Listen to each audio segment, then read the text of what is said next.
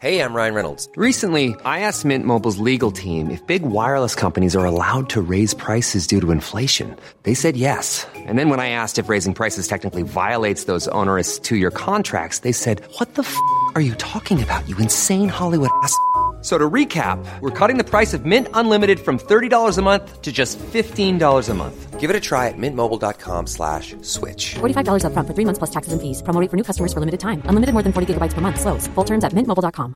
Mom deserves the best, and there's no better place to shop for Mother's Day than Whole Foods Market. They're your destination for unbeatable savings, from premium gifts to show-stopping flowers and irresistible desserts. Start by saving 33% with Prime on all body care and candles. Then get a 15-stem bunch of tulips for just $9.99 each with Prime. Round out Mom's menu with festive rosé, irresistible berry chantilly cake, and more special treats. Come celebrate Mother's Day at Whole Foods Market.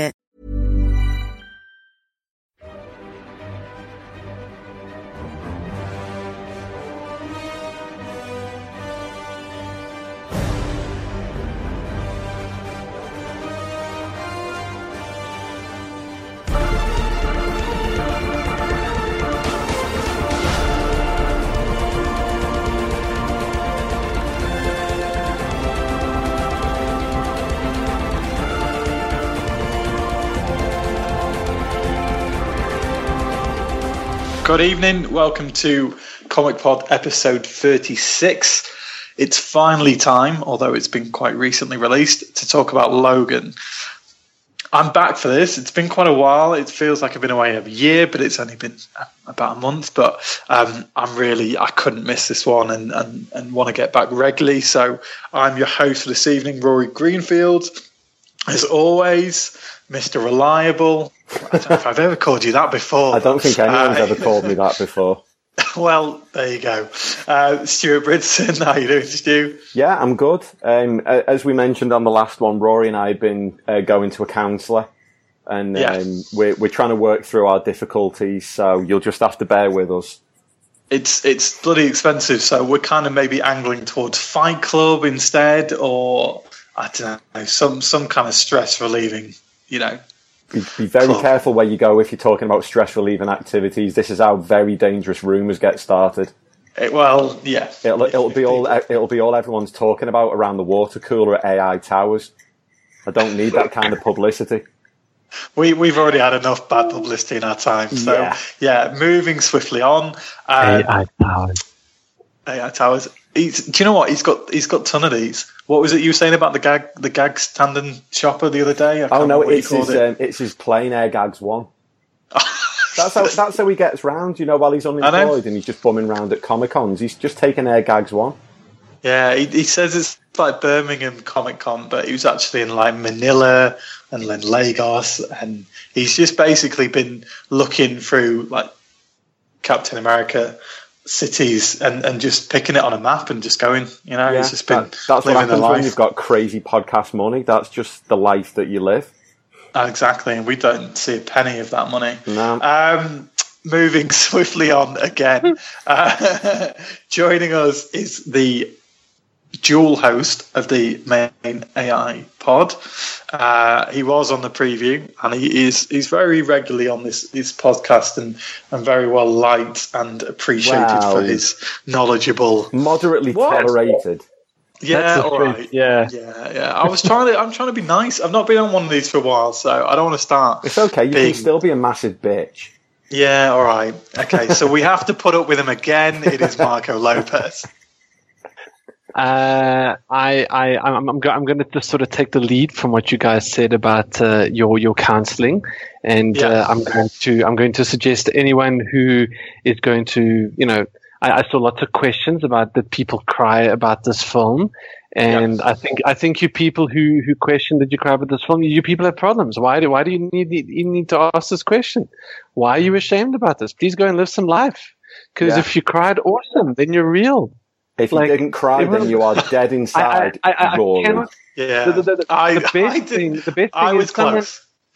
best thing is someone tweeted and said, "Oh, we're crying about comic book characters." I'm sorry, fuck off. Okay, this is the real fucking movie. Whoa! Don't tell our listeners to fuck off. We've only got 3. No, we've And just we're lost two of them. In fact, actually, it's us three. Might get Jerry Connors occasionally, but we're going to struggle to, that's four. And if we just told one of them to fuck off, then I don't even know if I'm going to listen if someone's told me to fuck off 2 minutes in. This guy was moderately tolerated. So no, exactly. No, that is a very valid point. I think, we're here to talk about Logan. We're here to lavish it with incredible praise for what a wonderful film it is. We've all got different angles about what we want to talk about, and we've all got things we really want to discuss, because it's you know what, and we were just talking about this prior to coming on, and Marco makes a great point. It's not about that it's a comic book film. It's not about that it's an X-Men based film or produced by Fox or Hugh Jackman's last film or Patrick Stewart's last film, anything like that.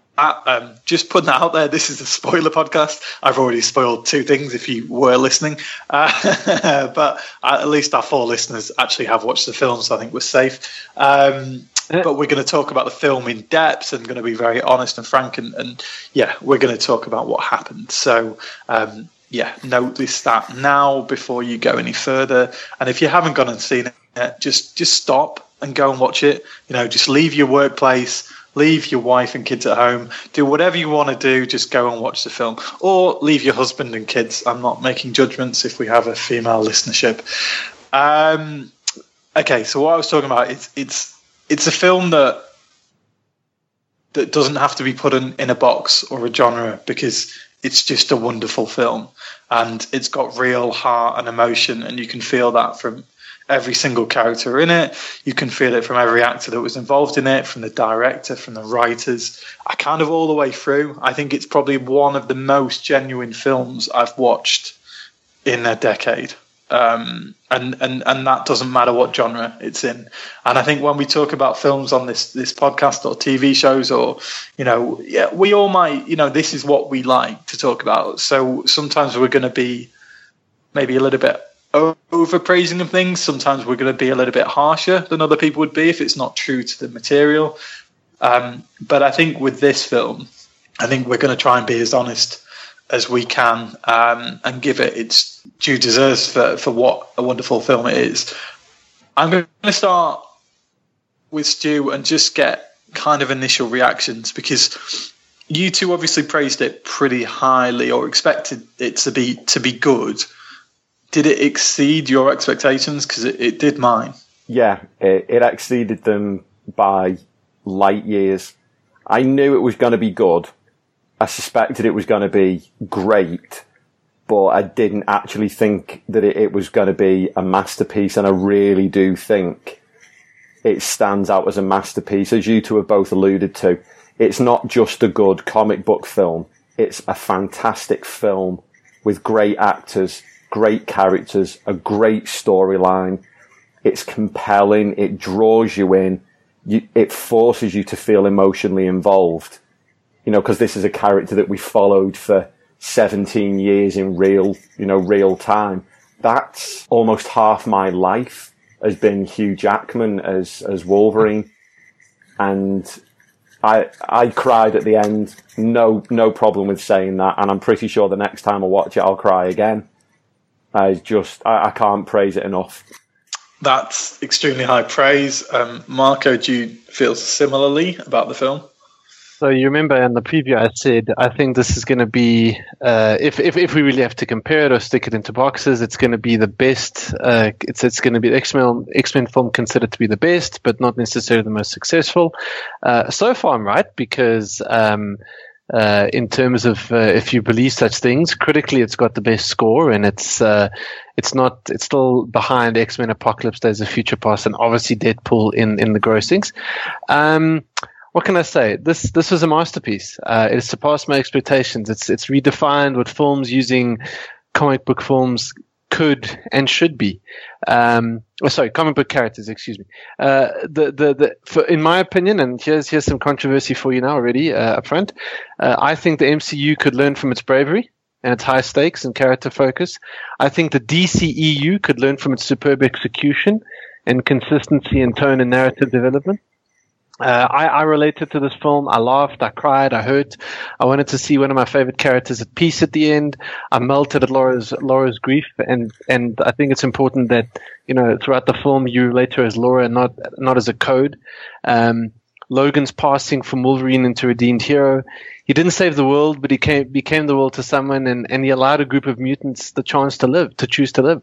Not since The Dark Knight I've been so affected by a film using comic book characters, and I think it's emotional points that, just like Stu echoed, are as hard hitting as that of many films that often have Oscar statuettes on their shelves. Why? Because, well, just like Stu's mentioned, I mean, for much of that film I was Logan. I mean, his emotions, his battles, his guilt, his scars, his fatigue, it resonated with many experiences I've had in my own life. And fair enough, maybe I'm not running around, you know, escaping from dangerous scientists with claws in my hand, but this echoed the battles we fight in our lives, and seeing this film hold up this eerie, familiar view to these struggles was actually quite cathartic, and it served as a balm to the wounds of life itself, no matter how menial we think they are. I'd like to thank everyone for listening, and I think I might just close the pod on that great I was going to say exactly the same thing. Why bother? He's just done a K, hasn't he? He's just done this incredible speech, and then you go, "That's not a speech. How am I That's a fucking monologue." I know. Are you accepting an Oscar on their behalf? That sounded like an Oscar winner's speech, right there. I hope you have no idea how much, you know, one of the things I really want to put across in this pod. Yeah. I want people to stop calling it comic book genre. In fact, if we carry on saying comic book genre, all we are doing is, if that thinking continues, we'll never move past the ceiling Logan is exposed. We'll never do it. Like, comics are not a genre in film. End of story. Comic book characters just happen to be characters in a film. We have to move past the genre. We have to, like, you've mentioned it before. Winter Soldier is an example. It's an espionage film. This was a road movie. This is a western. This just happened to have comic book characters. This was a drama. If we want to box it, then this is never going to get the recognition. It's a drama, man. You know, it's a drama. I mean, my favorite films of this type are often quite violent as well, but they're often involving being on the road, you know, and almost discovery films and adventure films in a way, but in a different tone. So Road to Perdition is one of my favourite films. It's Paul Newman's last film.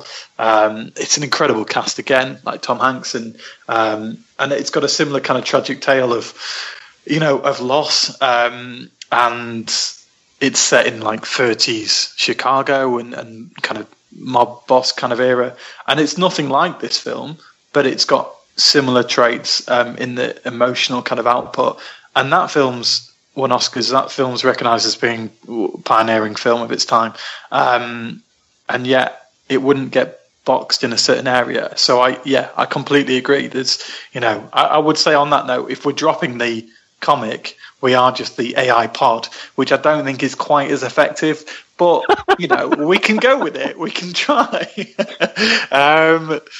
I think we should start at the top, because obviously we talked about the impact on us, emotionally and otherwise. I think we need to talk about the film, talk about the characters. There's a lot to cover, so I don't know if anyone can listen or notice, but I'm trying to do my most professional approach to this podcast. Sometimes we love to just come on and chat shit and have a really good time, and I want to do that, obviously, as always, but it's kind of just, there's a lot of good issues, there's a lot of good talking points, and there's a lot to cover. So I'm going to try and keep me talking briefly, which people will be surprised about, and let these two guys talk. So opening the film, obviously you guys covered this on a preview, but it really did, for me, and I've not read much of the Old Man Logan comics, but I think it really did capture the feel of how Wolverine, how Logan was at that point in his life. You know, it's almost like he's battling with depression. He's clearly got suicidal tendencies. He's doing things that are selfless, you know, for the greater good, for the better of a man he respects and loves and wants to take care of, essentially. And it's not a Logan we're used to seeing. We've seen aspects of that, but I mean, Stu, just focusing on Hugh Jackman, I think he absolutely nailed the whole thing, but particularly that beginning, because when he's there driving his car, doing things he doesn't want to do, it's selfless, and that's quite a rare thing from him, because in previous films and previous guises he's been quite a selfish kind of character. So it's completely different. Yeah, it is. It's a nice rounding off of the character, and as we said in the preview, you've got to bear in mind this isn't just Logan aged 50. This is Logan aged like 250, something like that. So he's seen a lot of things, and he's lived a life of violence. He's always had a mission and an objective and a fight, and there's always been someone to stab or someone to hunt down or something to do. And it's nice to see him trying to have some semblance of normality. He's quite content doing his little limo driving job. We obviously then find out why he's driving, because he's trying to get enough money to get the meds to keep Charles heartbreakingly in almost a medically induced coma, because Charles has become, as they say, he's a living weapon. He's classed as a weapon of mass destruction. And while they didn't do the complete Old Man Logan, it was a very big tip of the hat to it, and it's hard to say that it was anything other than almost perfect. The way they did it, the way they captured the essence of a really jaded former superhero. He won't even call himself Wolverine or the Wolverine. That's not who he is. He's just James Howlett. He's just Logan. That first scene really as well, it set the tone, didn't it? It starts off quite somber, and within a couple of minutes you've got blood, claws through the head, you've got limbs being cut off, and then it's quite the roller coaster ride, isn't it? From there you've got some huge highs packed with action, you've got some terrible lows where it's really emotionally draining. And I don't know what you think as well, but I enjoyed the ride. It would have been strange if it was all action. It would have been strange if it was all subdued. It wouldn't have worked. You need a bit of a mix, and I think people coming into this film, a lot of them would probably want the X-rated action, because I think even, in the trailer, it showed a bit of both sides of it, but I still think it pushed towards the action element of it. And I was really happy that it wasn't overloaded with action, and I was happy that Logan at that point is suffering. He can't heal like he used to, and he feels he's rusty as such. Do you know what I mean? Because in the other films he's just a machine. Do you know what I mean? He's flying around in terms of his leap and his athleticism and his power and strength and anger, and this is a different thing. It's almost an effort. Do you know what I mean? When those guys are jacking his car, he's just like, oh, for fuck's sake. Do you know what I mean? It's like a bad point on his Monday. Do you know what I mean? It's like he's having a shit day. It's not like it's very different. It's a really different character to what I'm used to. I think what surprises me most is it feels completely standalone, and I guess the fact it's set 2029 and it's completely way ahead of the other timelines, although the X-Men timelines are the most confusing ever. It feels completely unique and separate to that, and I think that's the best thing about what they got out of the character, because I don't think this is a Logan that Hugh Jackman's played before, really, and I think it's pushed him to his kind of emotional limits. And I mean, you hinted at that, Marco, that really does push the buttons on the emotional impact that he's going through as a character through the whole film. Yeah, I mean, it's quite interesting. Like the movie starts sort of straight out the blocks, first word fuck, and it just totally like hooked me from that point in sort of putting across this very somber tone. I wanted to say, even though it's clearly what he's doing is selfless, the funny thing is the film does enough to also portray in those early scenes that he's still trying to escape. he's actually pretty resentful of the responsibilities he's taking on. And I thought that was quite realistic because one of the reasons this was quite emotional for me is the fact that, well, I've seen something like what Charles Xavier was going through my own two eyes. I've had a loved one not recognize me for a year or two, but before she left this earth, and it's heavy. People who've seen loved ones go through Alzheimer's and dementia and all that stuff. It's you can't describe it until you go through it, and I can't. I say this flippantly, I suppose, but I mean, like, Patrick Stewart's portrayal is so on point. It's scary. The little things, the toilet scene. It seems like a throwaway scene. It's such an important scene in that film because it just resonates massively with the extent of the mindset of Logan, the character of Stewart in that whole process. It's just really, really, really powerful. And I mean, the familiarity of that just sort of echoed massively to me with the fact that this is not just, Logan tired and Logan depressed and he's carrying around this adamantium bullet as a powerful reminder of his real intentions. I got two senses. The first one is the situation he's in, and the first quarter of the movie or third does very well to illustrate it. The strain this situation puts on the caregiver is almost as bad as the one suffering it in the first place. That's the first thing. And the second thing is, like, you also got the sense very, very powerfully that without any remaining purpose or quest, Logan would pretty much lose any reason not to use that bullet. And it's just, it resonates so powerfully with the exposing the vulnerability of the character. And that's something I didn't expect this film to do as well as it did. Because I from that point I was emotionally hooked, and it's one thing to, like, this is not to be critical of the MCU. The fangasms that it produces are awesome, but this hit me, man. This like I felt this film in a very big way for those reasons.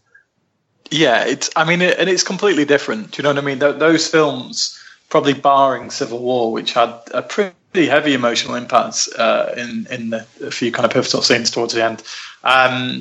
This is different. Do you know what I mean? This is made kind of to be raw and emotional, and it's made knowing it's going to be Hugh Jackman's last film. Obviously, I think early doors when the script, I presume, was written, that they knew he was going to die. But I mean, to me, it was a bit of a shock that Charles was also killed as well. I mean, Charles in this, like you said, Marco, he's a shadow of himself, and you occasionally get a sense of, I don't know, you get the old sense of his, you get that kind of charisma and wit, but then you also get the elements that he is suffering, and it's hard to see him go through that, because I think everyone's seen someone go through difficult times, albeit maybe not in the same circumstances. And he was such a great mind. That's what he is renowned for. And to see someone suffering like that, and to see it kind of impact on those around him is tough to watch. It's also hard. Patrick Stewart in this, it's also hard to see a character who he's dedicated his life to helping other people. And mutants. Now, he's dedicated his life to mutant kind that other people gave up on. And now he's in such a sorry way that he can't be left alone. And as resentful as he is, he knows that Logan's doing the right thing, because eventually when the memories start coming back to him and he realises what happened in Westchester, that's when, he gets these huge pangs of guilt. And that was one of the moments that really got me. Even just thinking about it, you get a little bit choked up, because again, he was this wonderful, selfless man who spent his life helping kids. And then he's responsible for the deaths of dozens and dozens of people. And Logan has realised the only way to stop him from beating himself up is to just drug him beyond recognition. That's brilliant. Keep it very, in place. very hard. And Patrick Stewart was just phenomenal. Absolutely phenomenal. Just very quickly, I wanted to say that I'm not going to spoil the comic, but that is one of the remixes from the comic that I thought was a brilliant plot choice. Brilliant. Yeah, the way they killed off the mutants rather than the way they did it in the comic was brilliant. Very, very clever piece of writing. I think it's as well. I mean, we're going to talk about the director and the writing, and but if we're talking about Patrick Stewart, I'm talking about award ceremonies. I think the release of this film being after the Oscars and after the Golden Globes and after kind of Oscar season means that it will probably have gone so far off the radar by that stage that I don't think it'll be in the reckoning. I think it should be. I think things like cinematography and sound mixing and all those kind of technical categories, this film's incredible on those levels. But I think in terms of acting, I think Hugh Jackman is great. I think he's really, really good. But I think Patrick Stewart is on another level in this film. Yeah, he is. I think, Patrick Stewart is one of the most charismatic British actors, going.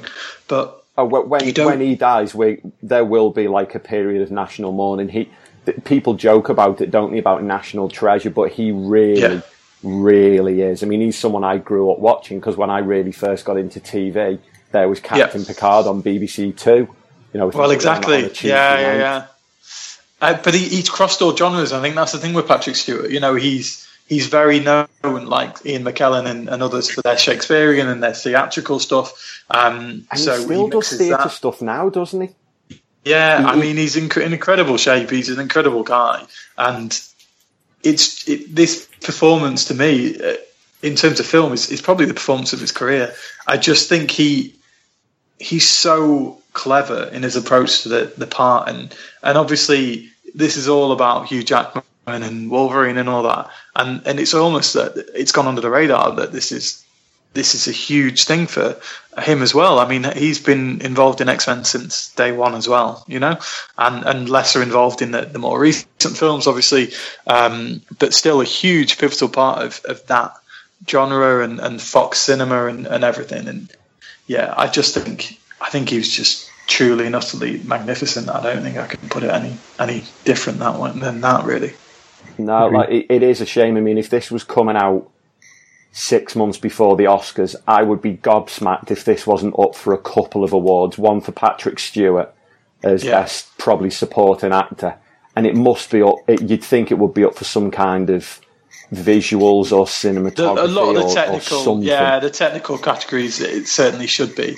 I mean, films in this genre, and I'm not going to talk, but that's what they would label it as. That's what they would label it as, and I think that's the kind of disappointing thing because I think the only way, and heaven forbid, the only way for him to even get a potential nomination is probably if he died, because I think that's the only time they ever really take notice, and it's really sad. But it happened with The Dark Knight a lot, and there's been some great releases and great films that have just they just don't push the buttons, and I kind of, you've got to, but they draw the audiences and they do well, and I think they've got different, as long as they're getting the respect from people that respect film, then ultimately that's what counts. But I do think it's a performance that would be worthy of awards, because it is just wondrous. And I mean, the cast as a whole, I wasn't going to talk necessarily about the kind of other characters in there, but the relationship between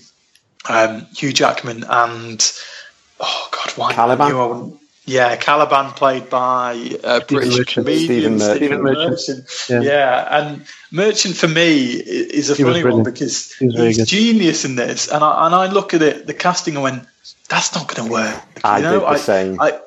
Because I like Stephen Merchant a lot, and he's known for being a very good writer, because he obviously wrote The Office with Ricky Gervais, and he's written a lot of good things. He's more of a stand-up, he's more of a writer. His acting career has generally not really existed that greatly, and I just feared that he would just not work. But his relationship with Logan Caliban's it's brief, but it's magnificent, because you get the sense that they're an old married couple looking after their granddad. Yeah. Do you know what I mean? Who they're forced to look after. Do you know what I mean? And there's jokes about his clothes, and there's jokes about it's got a dark sense of humour, which the film does have throughout, that I think is needed, because I think anyone that's gone through difficult periods in their life in general, you have to have some element of humour about it. I think even Patrick Stewart, his character is particularly happy to just be matter of fact about things, and I think he was great. I thought it was a really good surprise package, really, in the film. Yeah, he didn't seem out of place, and you can see why they put him in, because it was an odd pairing, but it's obviously it's a plot point, isn't it? They needed to have somebody in there. He is a plot point, but it works. It doesn't seem like too brazen a plot point. It's not like, well, okay, I can see why you've done it. It does make sense. And it's again a compliment to the screenplay, I think. Yeah.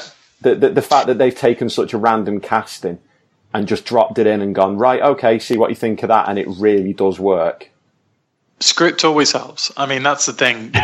It does, though, because we talk about and we find praise for other films in like from DC and otherwise, but the key is generally the script. We talked about that a lot of times. Like films like Ant-Man, which are a surprise package for us, is because the script is so good, and to me that's because Edgar Wright was involved, and he's such a wonderful scriptwriter. Well, it's Paramount, isn't it? You could have the best cast in the world, the best director, the best producer, but if the script's garbage, if it doesn't tie together a good story, then what's the point? I'm Suicide Squad. Yeah. I knew you'd say that. I fucking knew one of you would.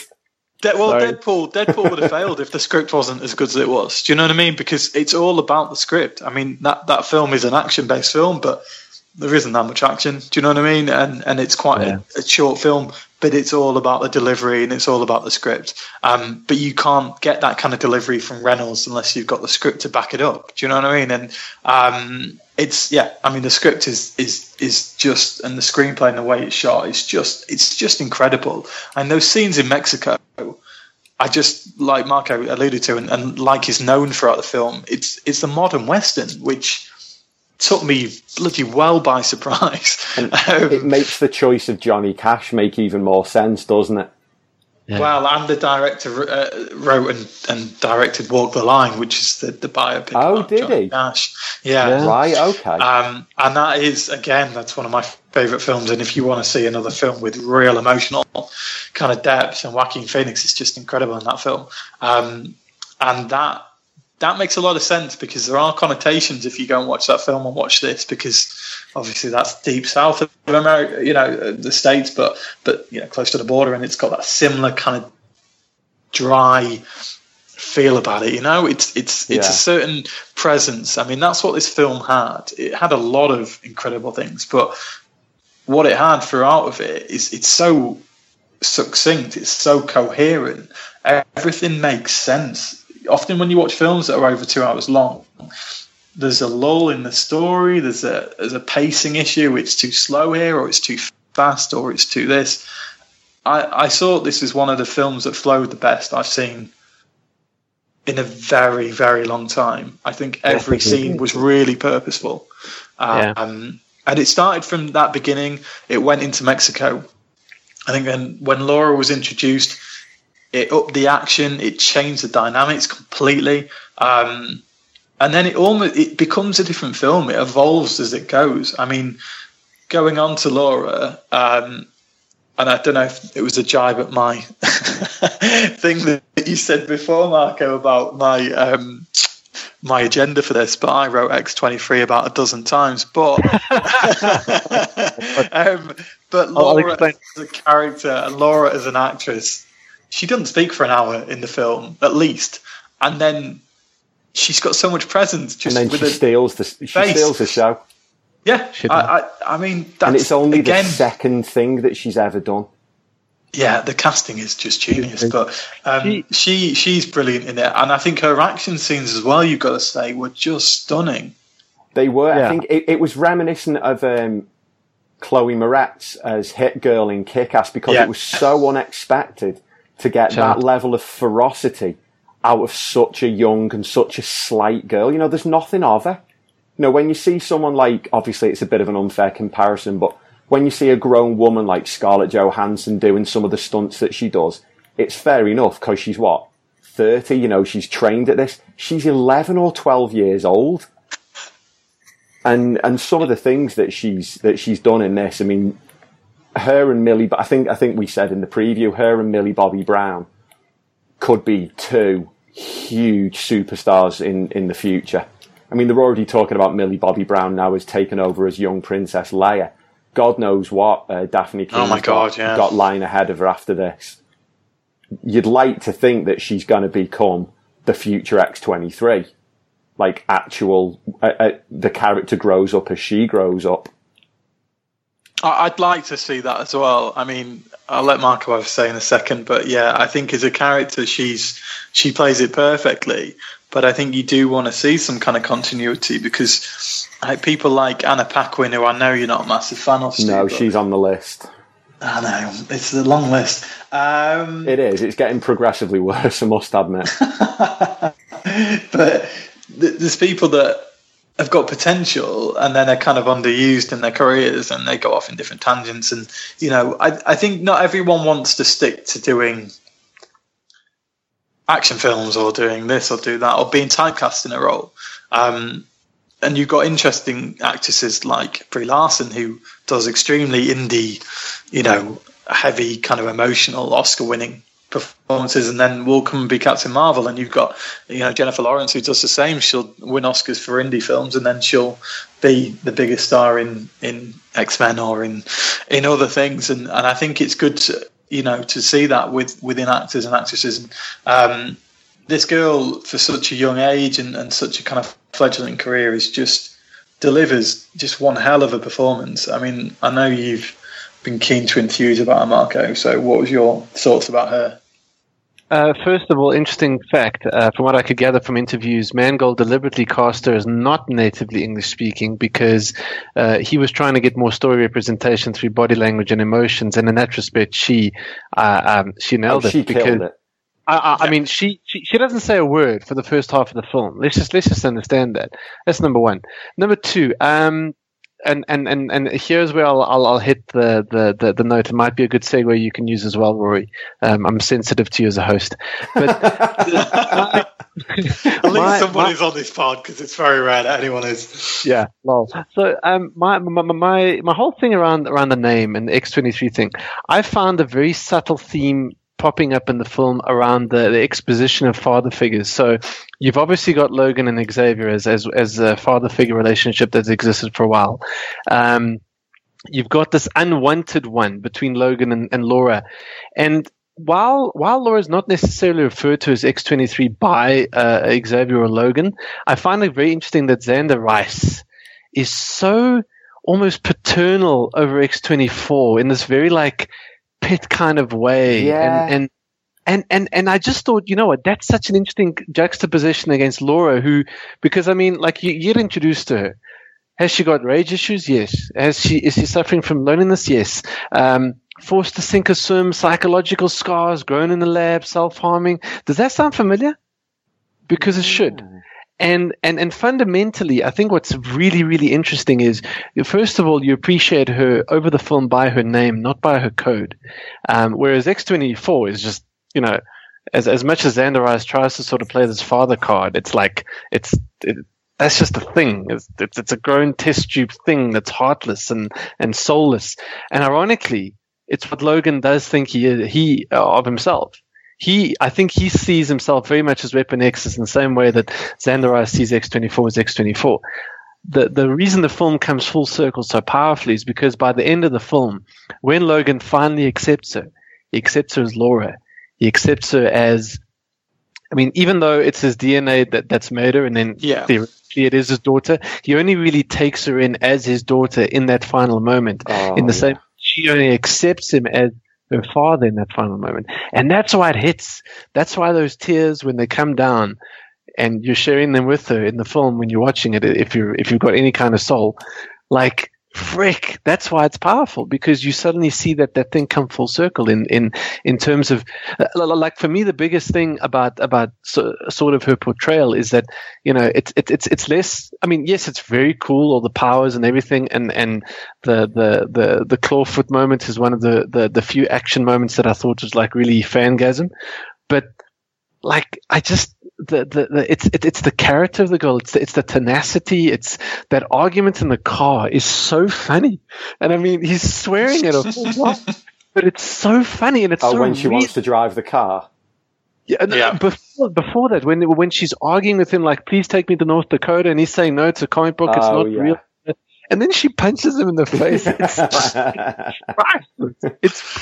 But like, it's so real. It's, guys, that's the thing. It's so, and that's why I love it. It comes out of this sort of element that's sort of very stereotypically comic booky, which I really, really loved.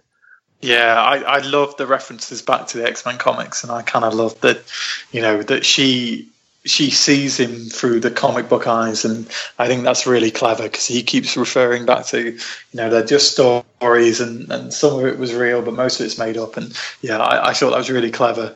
And there's a nice little moment, isn't there, when he looks at he opens one of the comics, yeah, and he sort of brushes it off, and he goes like, that's not how it happened. And you're sort of thinking, well, how did it happen? I wish we got to see it. Yeah, I guess in the timeline, no one knows what's really happened in X-Men in the last few years, so it's just all there. No. I'm gonna coin Fangasm, by the way, because I've not really heard that before. I think it should go on you should get on. It needs to go on one of our novelty T-shirts, Stu, that are being made. That's the one thing we've asked for. Yeah. I'll have a word with the marketing department. Blame Marco, hashtag Fangasm. Yeah, exactly. It's all there. Hashtag Bad News Lopez. I'm just going to say, with kind of scenes, most of my favourite scenes are with her in it. I love the one when they stop to get fuel, to get gas, whatever you want to call it if you're American. Petrol, diesel, whatever. And she's walking around after going on the electronic machines that kids drive you crazy to go on. Yeah, exactly. And she gets really mad at it when it stops. And he basically says, "One more go. You're allowed one more go." I've basically shouted at that at my children about 100 times. Do you know what I mean? But yeah, so there's some parent relating there. But the scene when she's inside the petrol station shop and she's put on the sunglasses and walking around eating the crisps, and the guy stops her and she's about to basically take his head off. It's just like he has to stop her and go, "No, you don't do that." Do you know what I mean? And she just doesn't understand. There isn't that kind of, because of what's gone on and because of being so isolated, and she has got humanity, but it takes a course throughout the film. And I think the evolution from there to the poor family that get massacred, when they're having dinner around the table, that's one of my favourite scenes in the film. You just knew it was going to happen, didn't you? As soon as they entered into the frame, you just knew that something was going to happen with them. Yeah, you did. It was never going to be, "Come back to ours for tea. Oh, see you later. Thanks for stopping by." Someone was going to die. We'll be pen pals in the future. Yeah. Hologram pen pals or whatever 2029 brings. But was that your first Comic Pod prediction? Because that's my shtick. It's like a Back to the Future prediction, isn't it?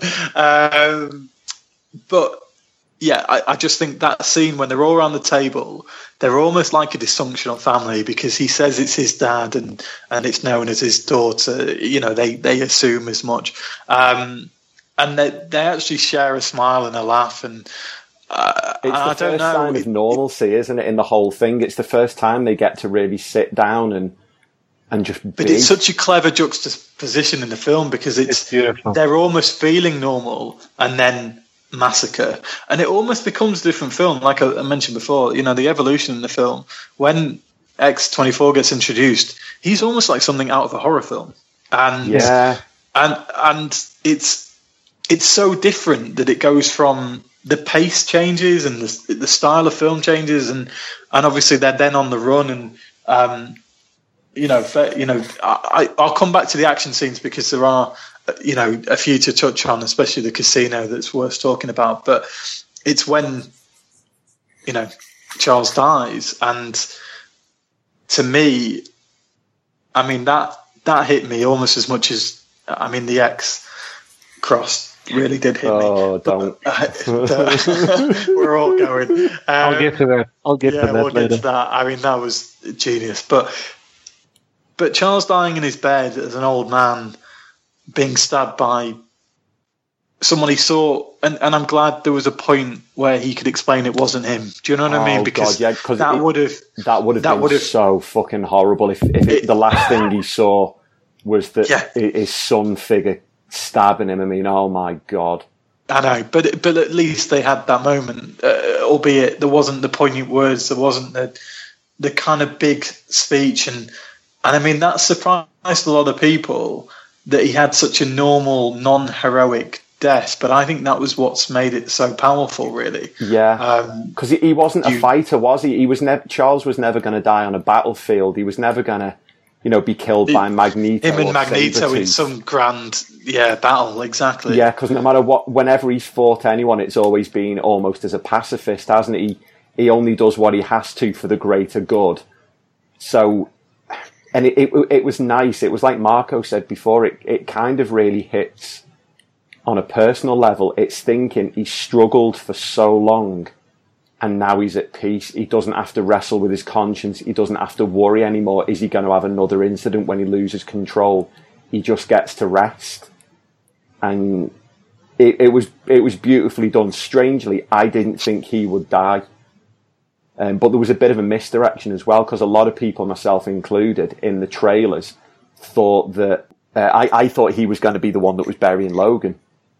For some reason, I thought there would be some scene at the end where Laura and Charles were burying Logan, and maybe Laura would become like Charles's last student. Yeah, I think it. I think it wasn't going to go in that direction. I think the big thing for me, and I was going to come on to it later, but the big thing for me is that the director got to tell his story. Yeah, and I think a big part of that was, he did it his way, in his style, and it's great that the studio allowed him to do that. I think it's very rare that, obviously the actors were calling it time, and so that does help a studio's influence on the story. But although, side note, Patrick Stewart has said he would love to come on to Legion season 2. Yeah, that's very interesting. But I guess that's different. It's different realm. It's TV and the rest of it. Yeah. But X-Men, like I keep saying, make up timelines as they go. So I guess you could reintroduce them if you wish to. But I think it's great that the director got to do what he did and got to give his full vision on screen, because it's very rare that a director gets that kind of license. And I think 20th Century Fox is doing something, taking aside X-Men Last Stand, or not Last Stand, what was the last one last year? The Apocalypse. I've jumped back myself a few years. You don't even know what timeline you're in? I know, I don't. It's been a crazy week. But taking that aside, Deadpool and this are the two films in this AI book pod genre that allow a director to really put his full stamp on it and really get the most out of his actors. And I don't know, I think there's something really powerful in that, because we've seen directors shackled left, right and centre, not just in comic book films, in lots of different films and lots of different genres, where they can't really get their story across from risk of sequels or trilogies or merchandise or whatever. And I just thought that was one of the most powerful things. And I think, Marco, coming to you, I don't know, what do you take of my 5-minute rant on random director shit? It's difficult, because I think I'd almost maybe give I think maybe a little bit too much credit is being given to Fox here, because I think there's a lot of, if you reverse engineer it, there's a lot of reason to give Ryan Reynolds credit for Deadpool because of his fight. There's a lot of reason to give James Mangold credit for getting Logan he wanted. In fact, he had initially petitioned. Obviously, Fox do need credit for agreeing, but those guys are the ones who made the initial fight. That's the first point. Second point of directors, full license depends. Zack Snyder. Anyway, but oh god, that's a bad. Yeah, but you know what, guys? The lesson for me is not about directors. It's about films using the comic characters in the right way. And I think the key thing what we did here is more than the R-ratedness, more than the directors being given license to do the things that they wanted. It was making sure that these stories revolved concretely around these characters in a fantastic way. And funny enough, something I'm going to pick up on is, I think for me, this opened my eyes. If you read the Civil War comic right to its conclusion, something really important happens at the end of it, which didn't happen in the movie. And I'm not necessarily saying that the movie had to be a retelling of the comic, but my point is, this is kind of where I actually want to turn around and say to the MCU, will you start being brave, please? Will you start actually having the balls to be a little bit braver, because the quality of everything else they're doing is good. So take that last step. And I'm not saying do it in the R-rated or in the serious drama or the road movie style, but just there's a risk they haven't taken yet. And pretty soon they're going to be forced to take that risk, if nothing else, because their actors are getting too old. Yeah, and I think a lot of people will know what you're talking about when you say that. Well, I'd agree, but the other risk they can take and what they may need to take, and I think we can maybe come back and revisit this, but I think is once this phase is complete, then they're going to have to start thinking outside the box and diversifying and moving in other areas and introducing new characters anyway, because people aren't tired of them, but you've used them a lot. Do you know what I mean? And I think there's only so many stories you can tell with the same characters, and as we know, and as comic book readers and whatnot, there's a huge amount that they don't use, and I know they use the ones that have got popular and famous and commercial and everything else, but there's a huge back catalogue of work that they can always delve into. Marvel, DC, everyone, and I think it'd be good if they maybe do branch out a little bit and maybe do make some bold decisions. I don't think Marvel, for their credit, have made any bad decisions. I agree. In fairness, I think that is something that they are doing, because they've made no secret of the fact that the next phase of films focuses more on Doctor Strange and Captain Marvel than it does on Iron Man. Yeah, I think they're just going to go out and bank as big as they can bank in the next couple of installments, and then they might start to see, different things. I think Black Panther might be a slightly different style film, which I think we're really looking forward to. So, Chris Evans has already has said again. The suggestion is that he's got 2 films left, which is going to be the 2 Infinity films, and then after that he's done, as in completely finished, not renegotiating, because he'll have been doing it for a long time. And if you just look at the numbers, I'm going to be strict on this pod for once. We're not going to move on to other areas, because otherwise we'll just go down a very slippery road and not talk about the film we're supposed to talk about. Rory's got his daddy pants on. Yeah, I know, exactly. I've got my Logan pants on, all ripped. Oh, lovely. Moving very swiftly on. Yeah. That's not the direction I meant to go in at all. Fuck, I don't even know how to follow that. I think we want to talk a little bit. We've talked quite a lot about characters, and I think we're going to talk about the ending in due course. Are there any other characters you want to touch on, or should we talk about the action scenes? Because I think that they are quite important in the film. All I'm going to have an X-Men film like this, and the action isn't the biggest part, but that's a huge tribute to it. That's a massive tribute to what a stellar film it is, that it doesn't need the action set pieces, even though it has got them. Yeah. Marco is pushing to record another podcast on this, but how long are we into this? About 50 minutes? Yeah-ish. Yeah. I think we can squeeze this in. I think we'll come back and do... I think we'll do more regular podcasts. I think we might just do a podcast on I don't know, on a good discussion on certain topic points and stuff. So, but I think we've got enough time to. Well, that would be an incredible podcast, but I don't think we're going to just talk about our meat eating habits. I think we'd offend the vegans. Screw vegans. Vegans aren't really people. Yeah, but vegans have got superpowers, man. They've got superpowers. Have you not seen Scott Pilgrim? No vegan diet, no vegan powers. We've really got off tangent. I was trying to be a professional host. Yeah, what characters do you want to talk about, Marco? Let me bring you back. I thought Donald Pierce was actually pretty cool. I did too. He plays it low key. I love his opening line. I have it cycle in my head. I've actually tried to find a TV spot where he says it because it's just such a cool. And also, it's like. It's a perfect way to offend Logan because he just doesn't want to be associated with that idea because he just basically between him and Gabriela Lopez they're both greeted with the same disdain and profanity around the idea of being called the Wolverine. And also I thought we already mentioned Caliban. I just wanted to say that the family at the farm.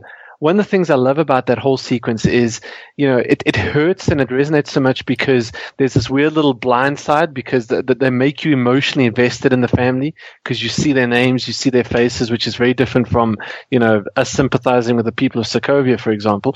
Yeah. And then, you go into the home. And you're lulled into you're in the home. It's so personal. Security.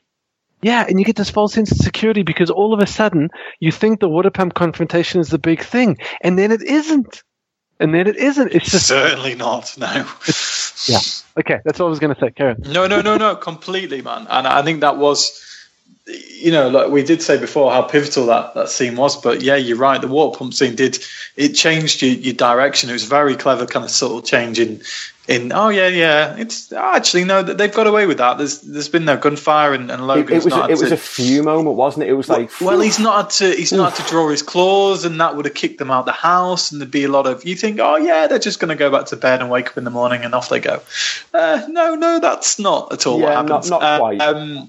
Not quite. They do wake up for a brief moment, but it is quite a bold scene. It was a really bold scene actually, and it was extreme violence that that the film is kind of synonymous for. There's a lot of violence. I mean, the scene in the casino when Patrick Stewart hasn't taken his pills and he's having an episode, as it would be known, I guess, and he's potentially on the verge of killing a lot of people.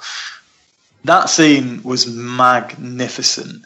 I saw when Logan is clawing his way through the hotel room and the guards are giving him the eyes to say, holy shit, I can't move and this guy is coming at me and he's basically tearing them apart in slow motion.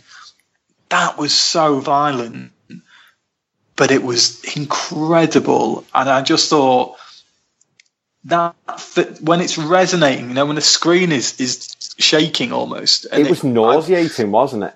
It was, and you felt like you couldn't stand it much more. You almost had to close your eyes after a while because you got the sense of what was really happening. And there's not many films or scenes that have done that to me, where I'm watching it at cinema and I went to see it in the IMAX because it was just amazing at 2D IMAX. Yeah. And that scene alone was just like, oh my God, this is brilliant. And it wasn't your full blown high speed action scene. It was slow because of what was going on. But it was probably the most powerful action scene I've seen in the film for a long time. It was that scene, that stole the action scenes for me because there was a lot of them. And the forest at the end, and the ones around Mexico, but that one to me was just incredible. I mean, Stu, anything to add? That's a pretty fair summary, really. Yeah, it was one that you felt. You really, I completely agree. You could feel it resonating through your bones, and it was uncomfortable to watch because it's making your eyes go a little bit funny. But that just puts you in it, doesn't it? And you're going, Jesus, imagine what this must have been like if you were actually there.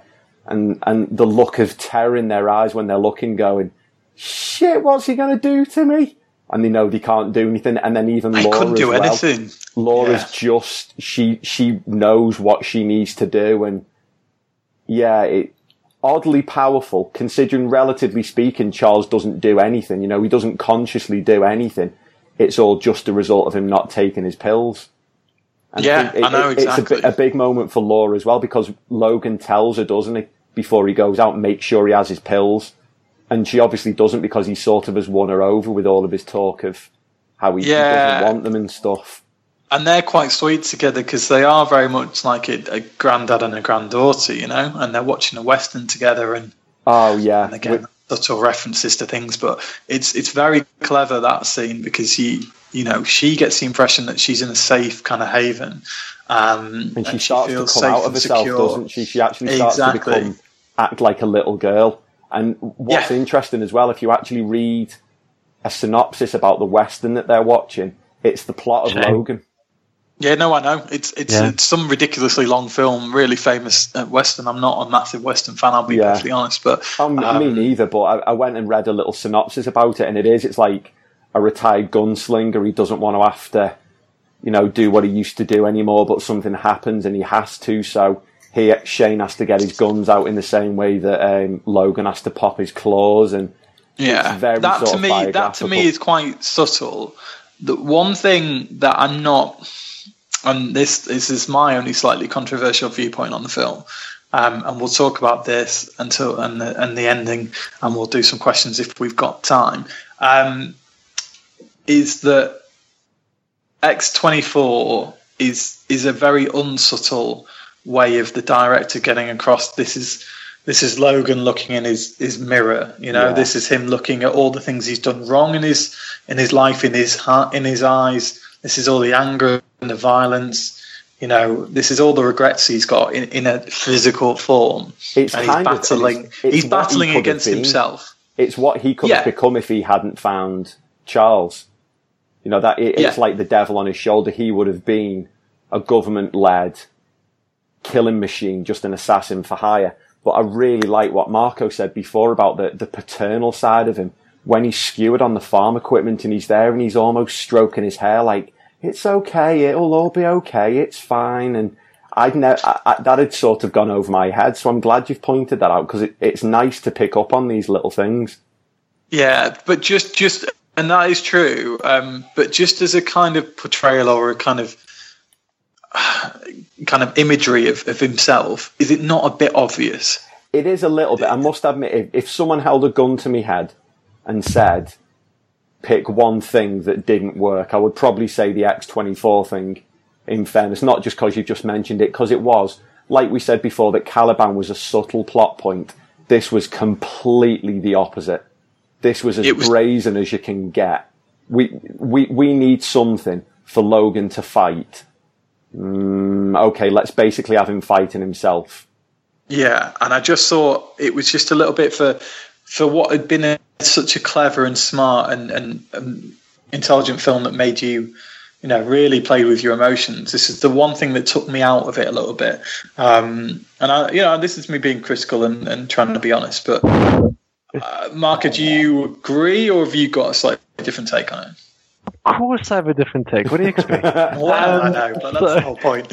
Yeah. No. It worked for me because of the whole theme around this idea of, being a weapon versus being a person, number one. Number two, I think it's very important that he did look the same, because I think just that moment as Logan enters the house and he's like, because Logan would usually rush in there and like try and figure out what's going on, and he's stunned. He's just taken aback at this, like, hang on, that's me. And that almost sort of brings him to that emotional panic around, Charles' state of mind. It wasn't me. And I thought that was important in terms of the narrative of the characters. But I think the most critical thing why it's important around that exposition is the fact that in that last fight, that fight on the farm was brutal. Like, you think, okay, well, Wolverine should have the measure of this. And then you suddenly realize just how proficient a fighter X-24 is. And at the end of it, you just know this is one of those fights Logan's not going to come back from. You just know that that last fight, Logan, by distracting X-24 and allowing the kids to escape, he's sentencing himself to death. So I thought it was quite important that it's got to be something that he can't beat. And ironically, it's the very thing he's fighting with it, because X-24 is just a symbol, not just for the weapon Logan thinks he is, but also for the weapon that Logan desperately wants Laura not to become. And that's the whole power of that last line that he says, because don't be what they made you. Don't be what they made you. So Logan, and maybe this is a good segue into the death, but Logan effectively doesn't want Laura to sort of be trapped without the same choice he felt that was denied to him, and effectively his death enables her to get the choice that he didn't have, because he basically says to her, look, regardless of what they created you to be, you've seen what that thing was, don't be that thing. Be you. Be something different. Choose for yourself to be something different instead of this. So in other words, literally choose between Laura or X-23. X-23 implying the code, the mindless machine bred in the lab, versus Laura the person with emotions and depth and consideration. He wants her to be human. He wanted to have humanity. Yeah, essentially, I mean, in plain terms, in layman's terms, it's he's giving his life so she can live hers. And that's what he does. He's doing the ultimate sacrifice, and that is the most powerful thing about the end of the film. He is dying. That's the one thing to say. He obviously injects himself with the serum, and it gives him a temporary boost. But and how all throughout, after seeing him sort of struggle and. He can't do anything. The old flying claw, and then he rolls back the years, and he's bloody leaping at people and stabbing them right through the face. I love the leap. It's just insane. Yeah, it is insane. But the way he goes, I mean, through the tree, and it's just, I mean, Laura obviously ultimately, well, she saves not his life, but she saves her own, by using the bullet, and that's powerful in itself, that she's killing him in a sense. Do you know what I mean? It's got a lot of things you can take references from, and there's a lot of ways to look at it, and a lot of different kind of things you can have discussions about that ending in particular. Because that was always Logan's way out, wasn't it? So that no matter what else happened in life, he was always going to have that golden ticket to get out of things with the adamantium bullet. Yeah, ironically, she gave him the best choice, though. Yeah. Because as well, exactly. If he had ever decided to kill himself like that, he might never have got the chance to make peace with her. And like you say, right at the end, it's the only time that she ever really accepted him as his father, and he actually accepted her as a real daughter. And had he died in battle or something, or he never would have got that.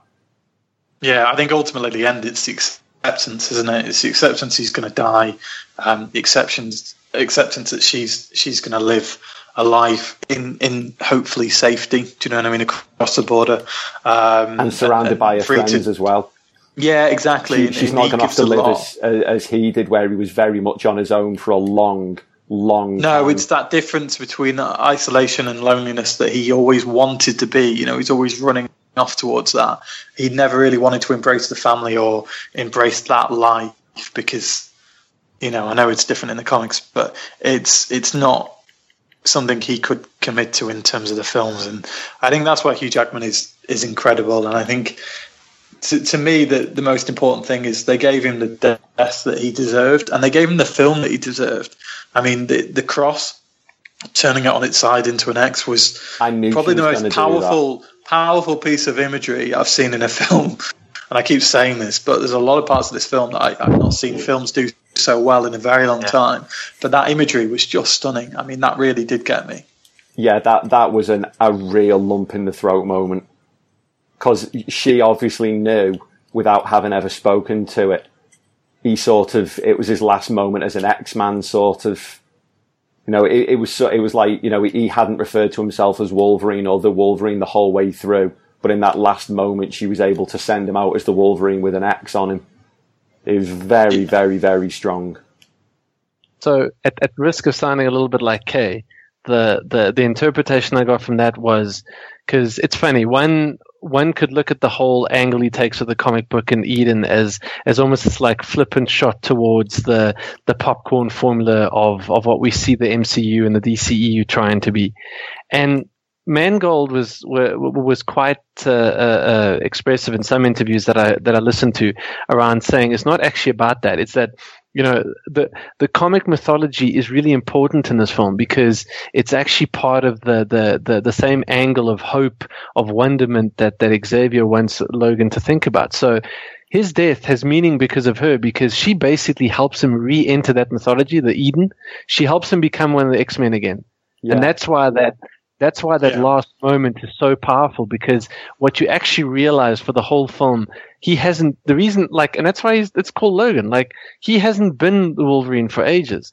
And I mean, it's just, one of the most precious moments at the end is when you see Black Bolt's spiritual successor, the kid with the electric skills. He's got a Wolverine toy, with the whole yellow suit and everything. And I mean, like, it's just it comes full circle. It's beautiful. There's no other word for it. It is a really prominent scene and touching scene, and like I said about the director, it's nice that they didn't do anything stupid. There wasn't the hint of the claw coming through the rocks, or do you know what I mean? There wasn't anything that took away from what it was, and it's a true ending to it, which I think is what it deserved. We could go on for a very long time, and there are a lot of other things that we could probably discuss, but I think we're going to have to be good. I think we're quite a way into this pod. I think we're going to do 3 questions and try and answer one each and keep it brief if we can. And then we're going to wrap up and we'll revisit and do, I don't know, I want to do more pods, just loads more. So maybe we'll do another pod next week and discuss, I don't know, something imaginative and fun, because this is always good. So, Stu, have you got any questions do you want to read out that were kindly given to us on our Twitter feed? Let me go. We did actually get quite a few came in, so thanks everyone for sending them in. It's nice to see people actually give a shit.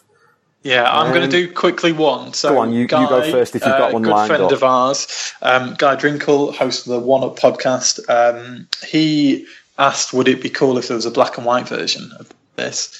I think the director, from what I listened to, hadn't thought about it, but I think after being suggested it, he's going to go and pitch it to Fox, and that's quite interesting if that does come out in some form on a DVD, Blu-ray. Well, supposedly they were pitching it for a full cinematic release. Well, yeah, I mean, if you've not seen Mad Max, I know Marco has. Mad Max released a black and chrome edition, which is the same thing, and such a vibrant film that again it's got similar kind of vibes as this, because it's on the go all the time, and a lot of it's dry and arid and desert and all that. It works extremely well, and it looks incredible, and it doesn't take away from the spectacle, and I think it would really work. I'm a big person on cinematography and all that, as I always ramble on about, but I do think this film was shot beautifully and looks stunning, and I think for some reason the black and white element and all the links to the westerns and all that kind of stuff of the past, I think it'd work, and I think they actually will do it. I think the Mad Max thing did really well, and I think people would gravitate towards watching this in black and white. I think it'd be stunning. Okay, well, the one I've chosen, I'm gonna go with Adrian Ordonez. Yeah, first of all, question. If you don't cry watching this film, are you even human? No. If you didn't shed at least a single tear at this, then you have a heart of granite, Mr. Greenfield. I had a couple, but I wasn't in bawling in tears, but yeah, it hit me hard. No, man, it's fine. It's not about that. It's just just depends what mood you're in at the time. But no, it's an incredibly emotional, hard-hitting film, isn't it? Yeah, and the second part to his question is one that a lot of people have been asking.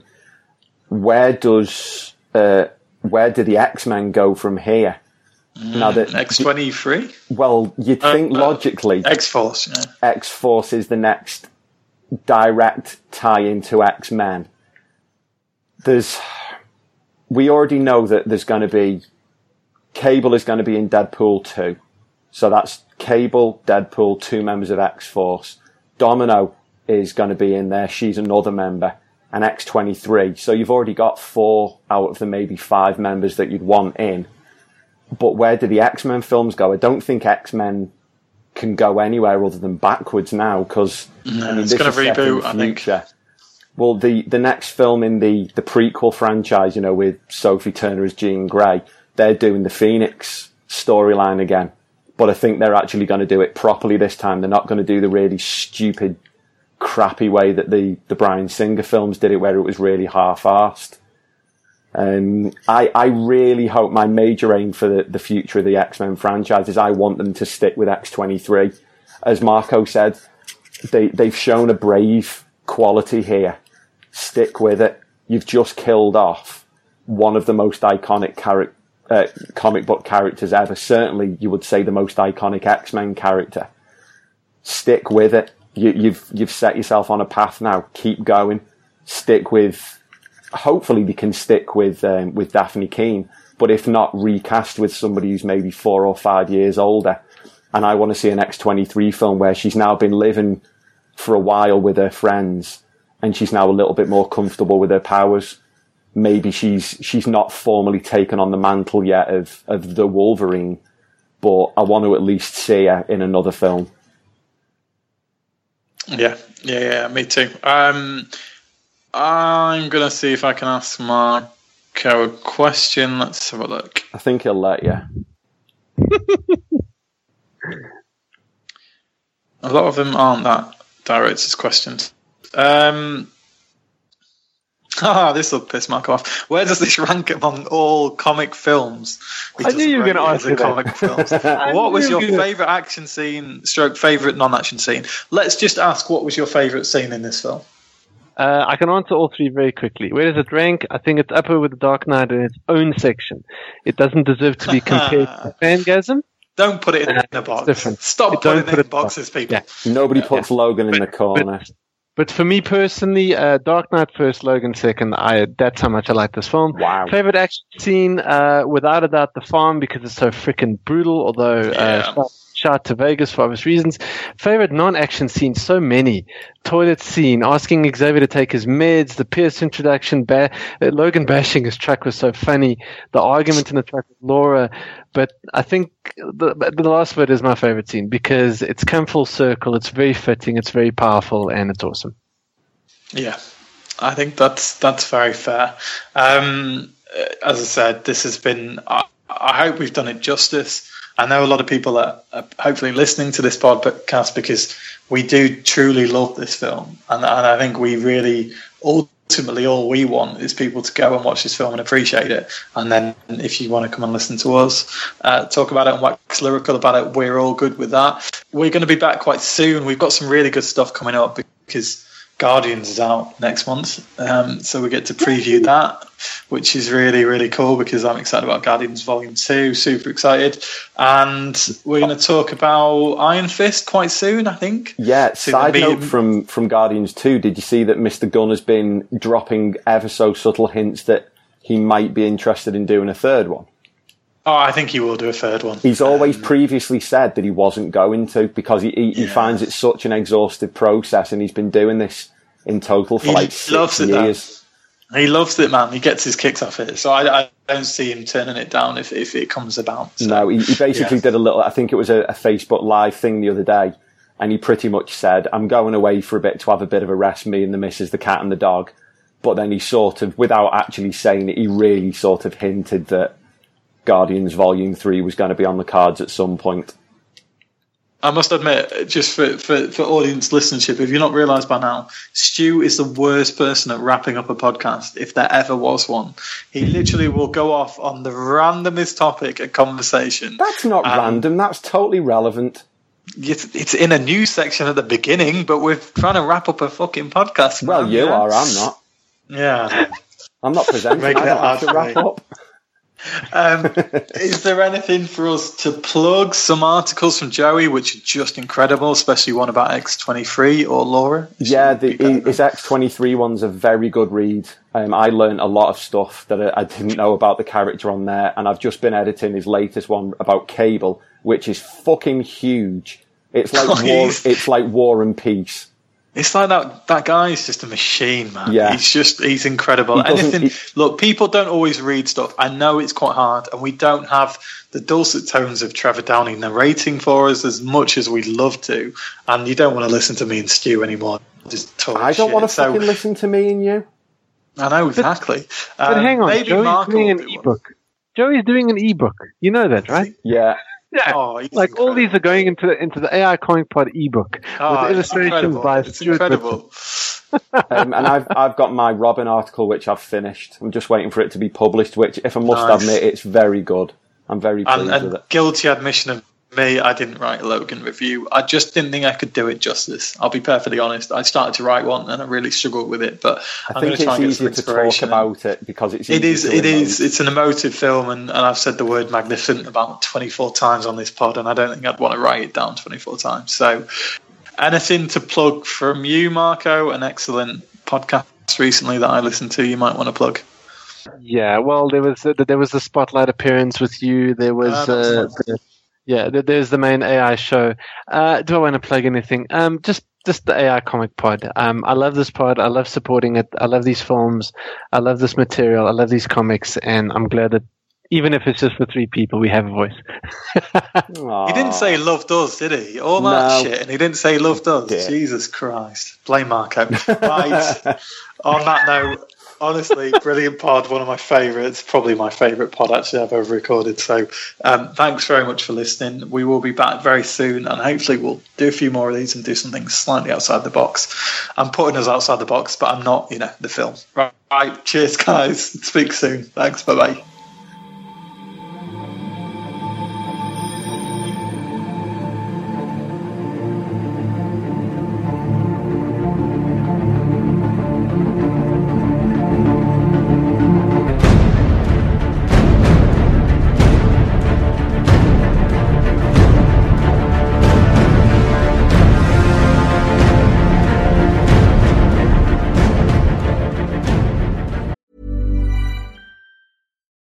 Life is full of what-ifs. Some awesome, like what if AI could fold your laundry? And some, well, less awesome, like what if you have unexpected medical costs? United Healthcare can help get you covered with Health Protector Guard fixed indemnity insurance plans. They supplement your primary plan to help you manage out-of-pocket costs. No deductibles, no enrollment periods, and especially no more what-ifs. Visit uh1.com to find the Health Protector Guard plan for you. I'm Sandra, and I'm just the professional your small business was looking for. But you didn't hire me because you didn't use LinkedIn Jobs. LinkedIn has professionals you can't find anywhere else, including those who aren't actively looking for a new job, but might be open to the perfect role, like me. In a given month, over 70% of LinkedIn users don't visit other leading job sites. So if you're not looking on LinkedIn, you'll miss out on great candidates, like Sandra. Start hiring professionals like a professional. Post your free job on linkedin.com/people today. Hey there, it's Michelle Norris. I'm host of a podcast called Your Mama's Kitchen. When I travel, I'm usually looking for a way to find a taste of home when I'm not at home. And one of the things I love to do when I am at home is entertain. And Airbnb allows me to do that. When I was in California recently, I rented a house that had a great kitchen. And when we were sitting around the table, we were all thinking, we're in someone else's house. Someone could be in all of our homes as well. If you have a home, but you're not always at home, you have an Airbnb. Your home might be worth more than you think.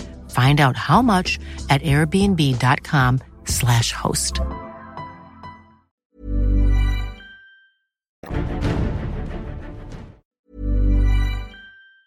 Planning for your next trip?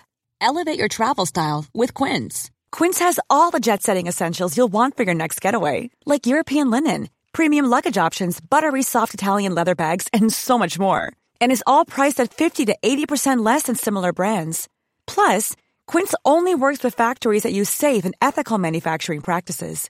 Pack your bags with high-quality essentials you'll be wearing for vacations to come with Quince. Go to quince.com/pack for free shipping and 365-day returns. Mom deserves the best, and there's no better place to shop for Mother's Day than Whole Foods Market. They're your destination for unbeatable savings, from premium gifts to show-stopping flowers and irresistible desserts. Start by saving 33% with Prime on all body care and candles. Then get a 15-stem bunch of tulips for just $9.99 each with Prime. Round out Mom's menu with festive rosé, irresistible berry chantilly cake, and more special treats. Come celebrate Mother's Day at Whole Foods Market. Even when we're on a budget, we still deserve nice things.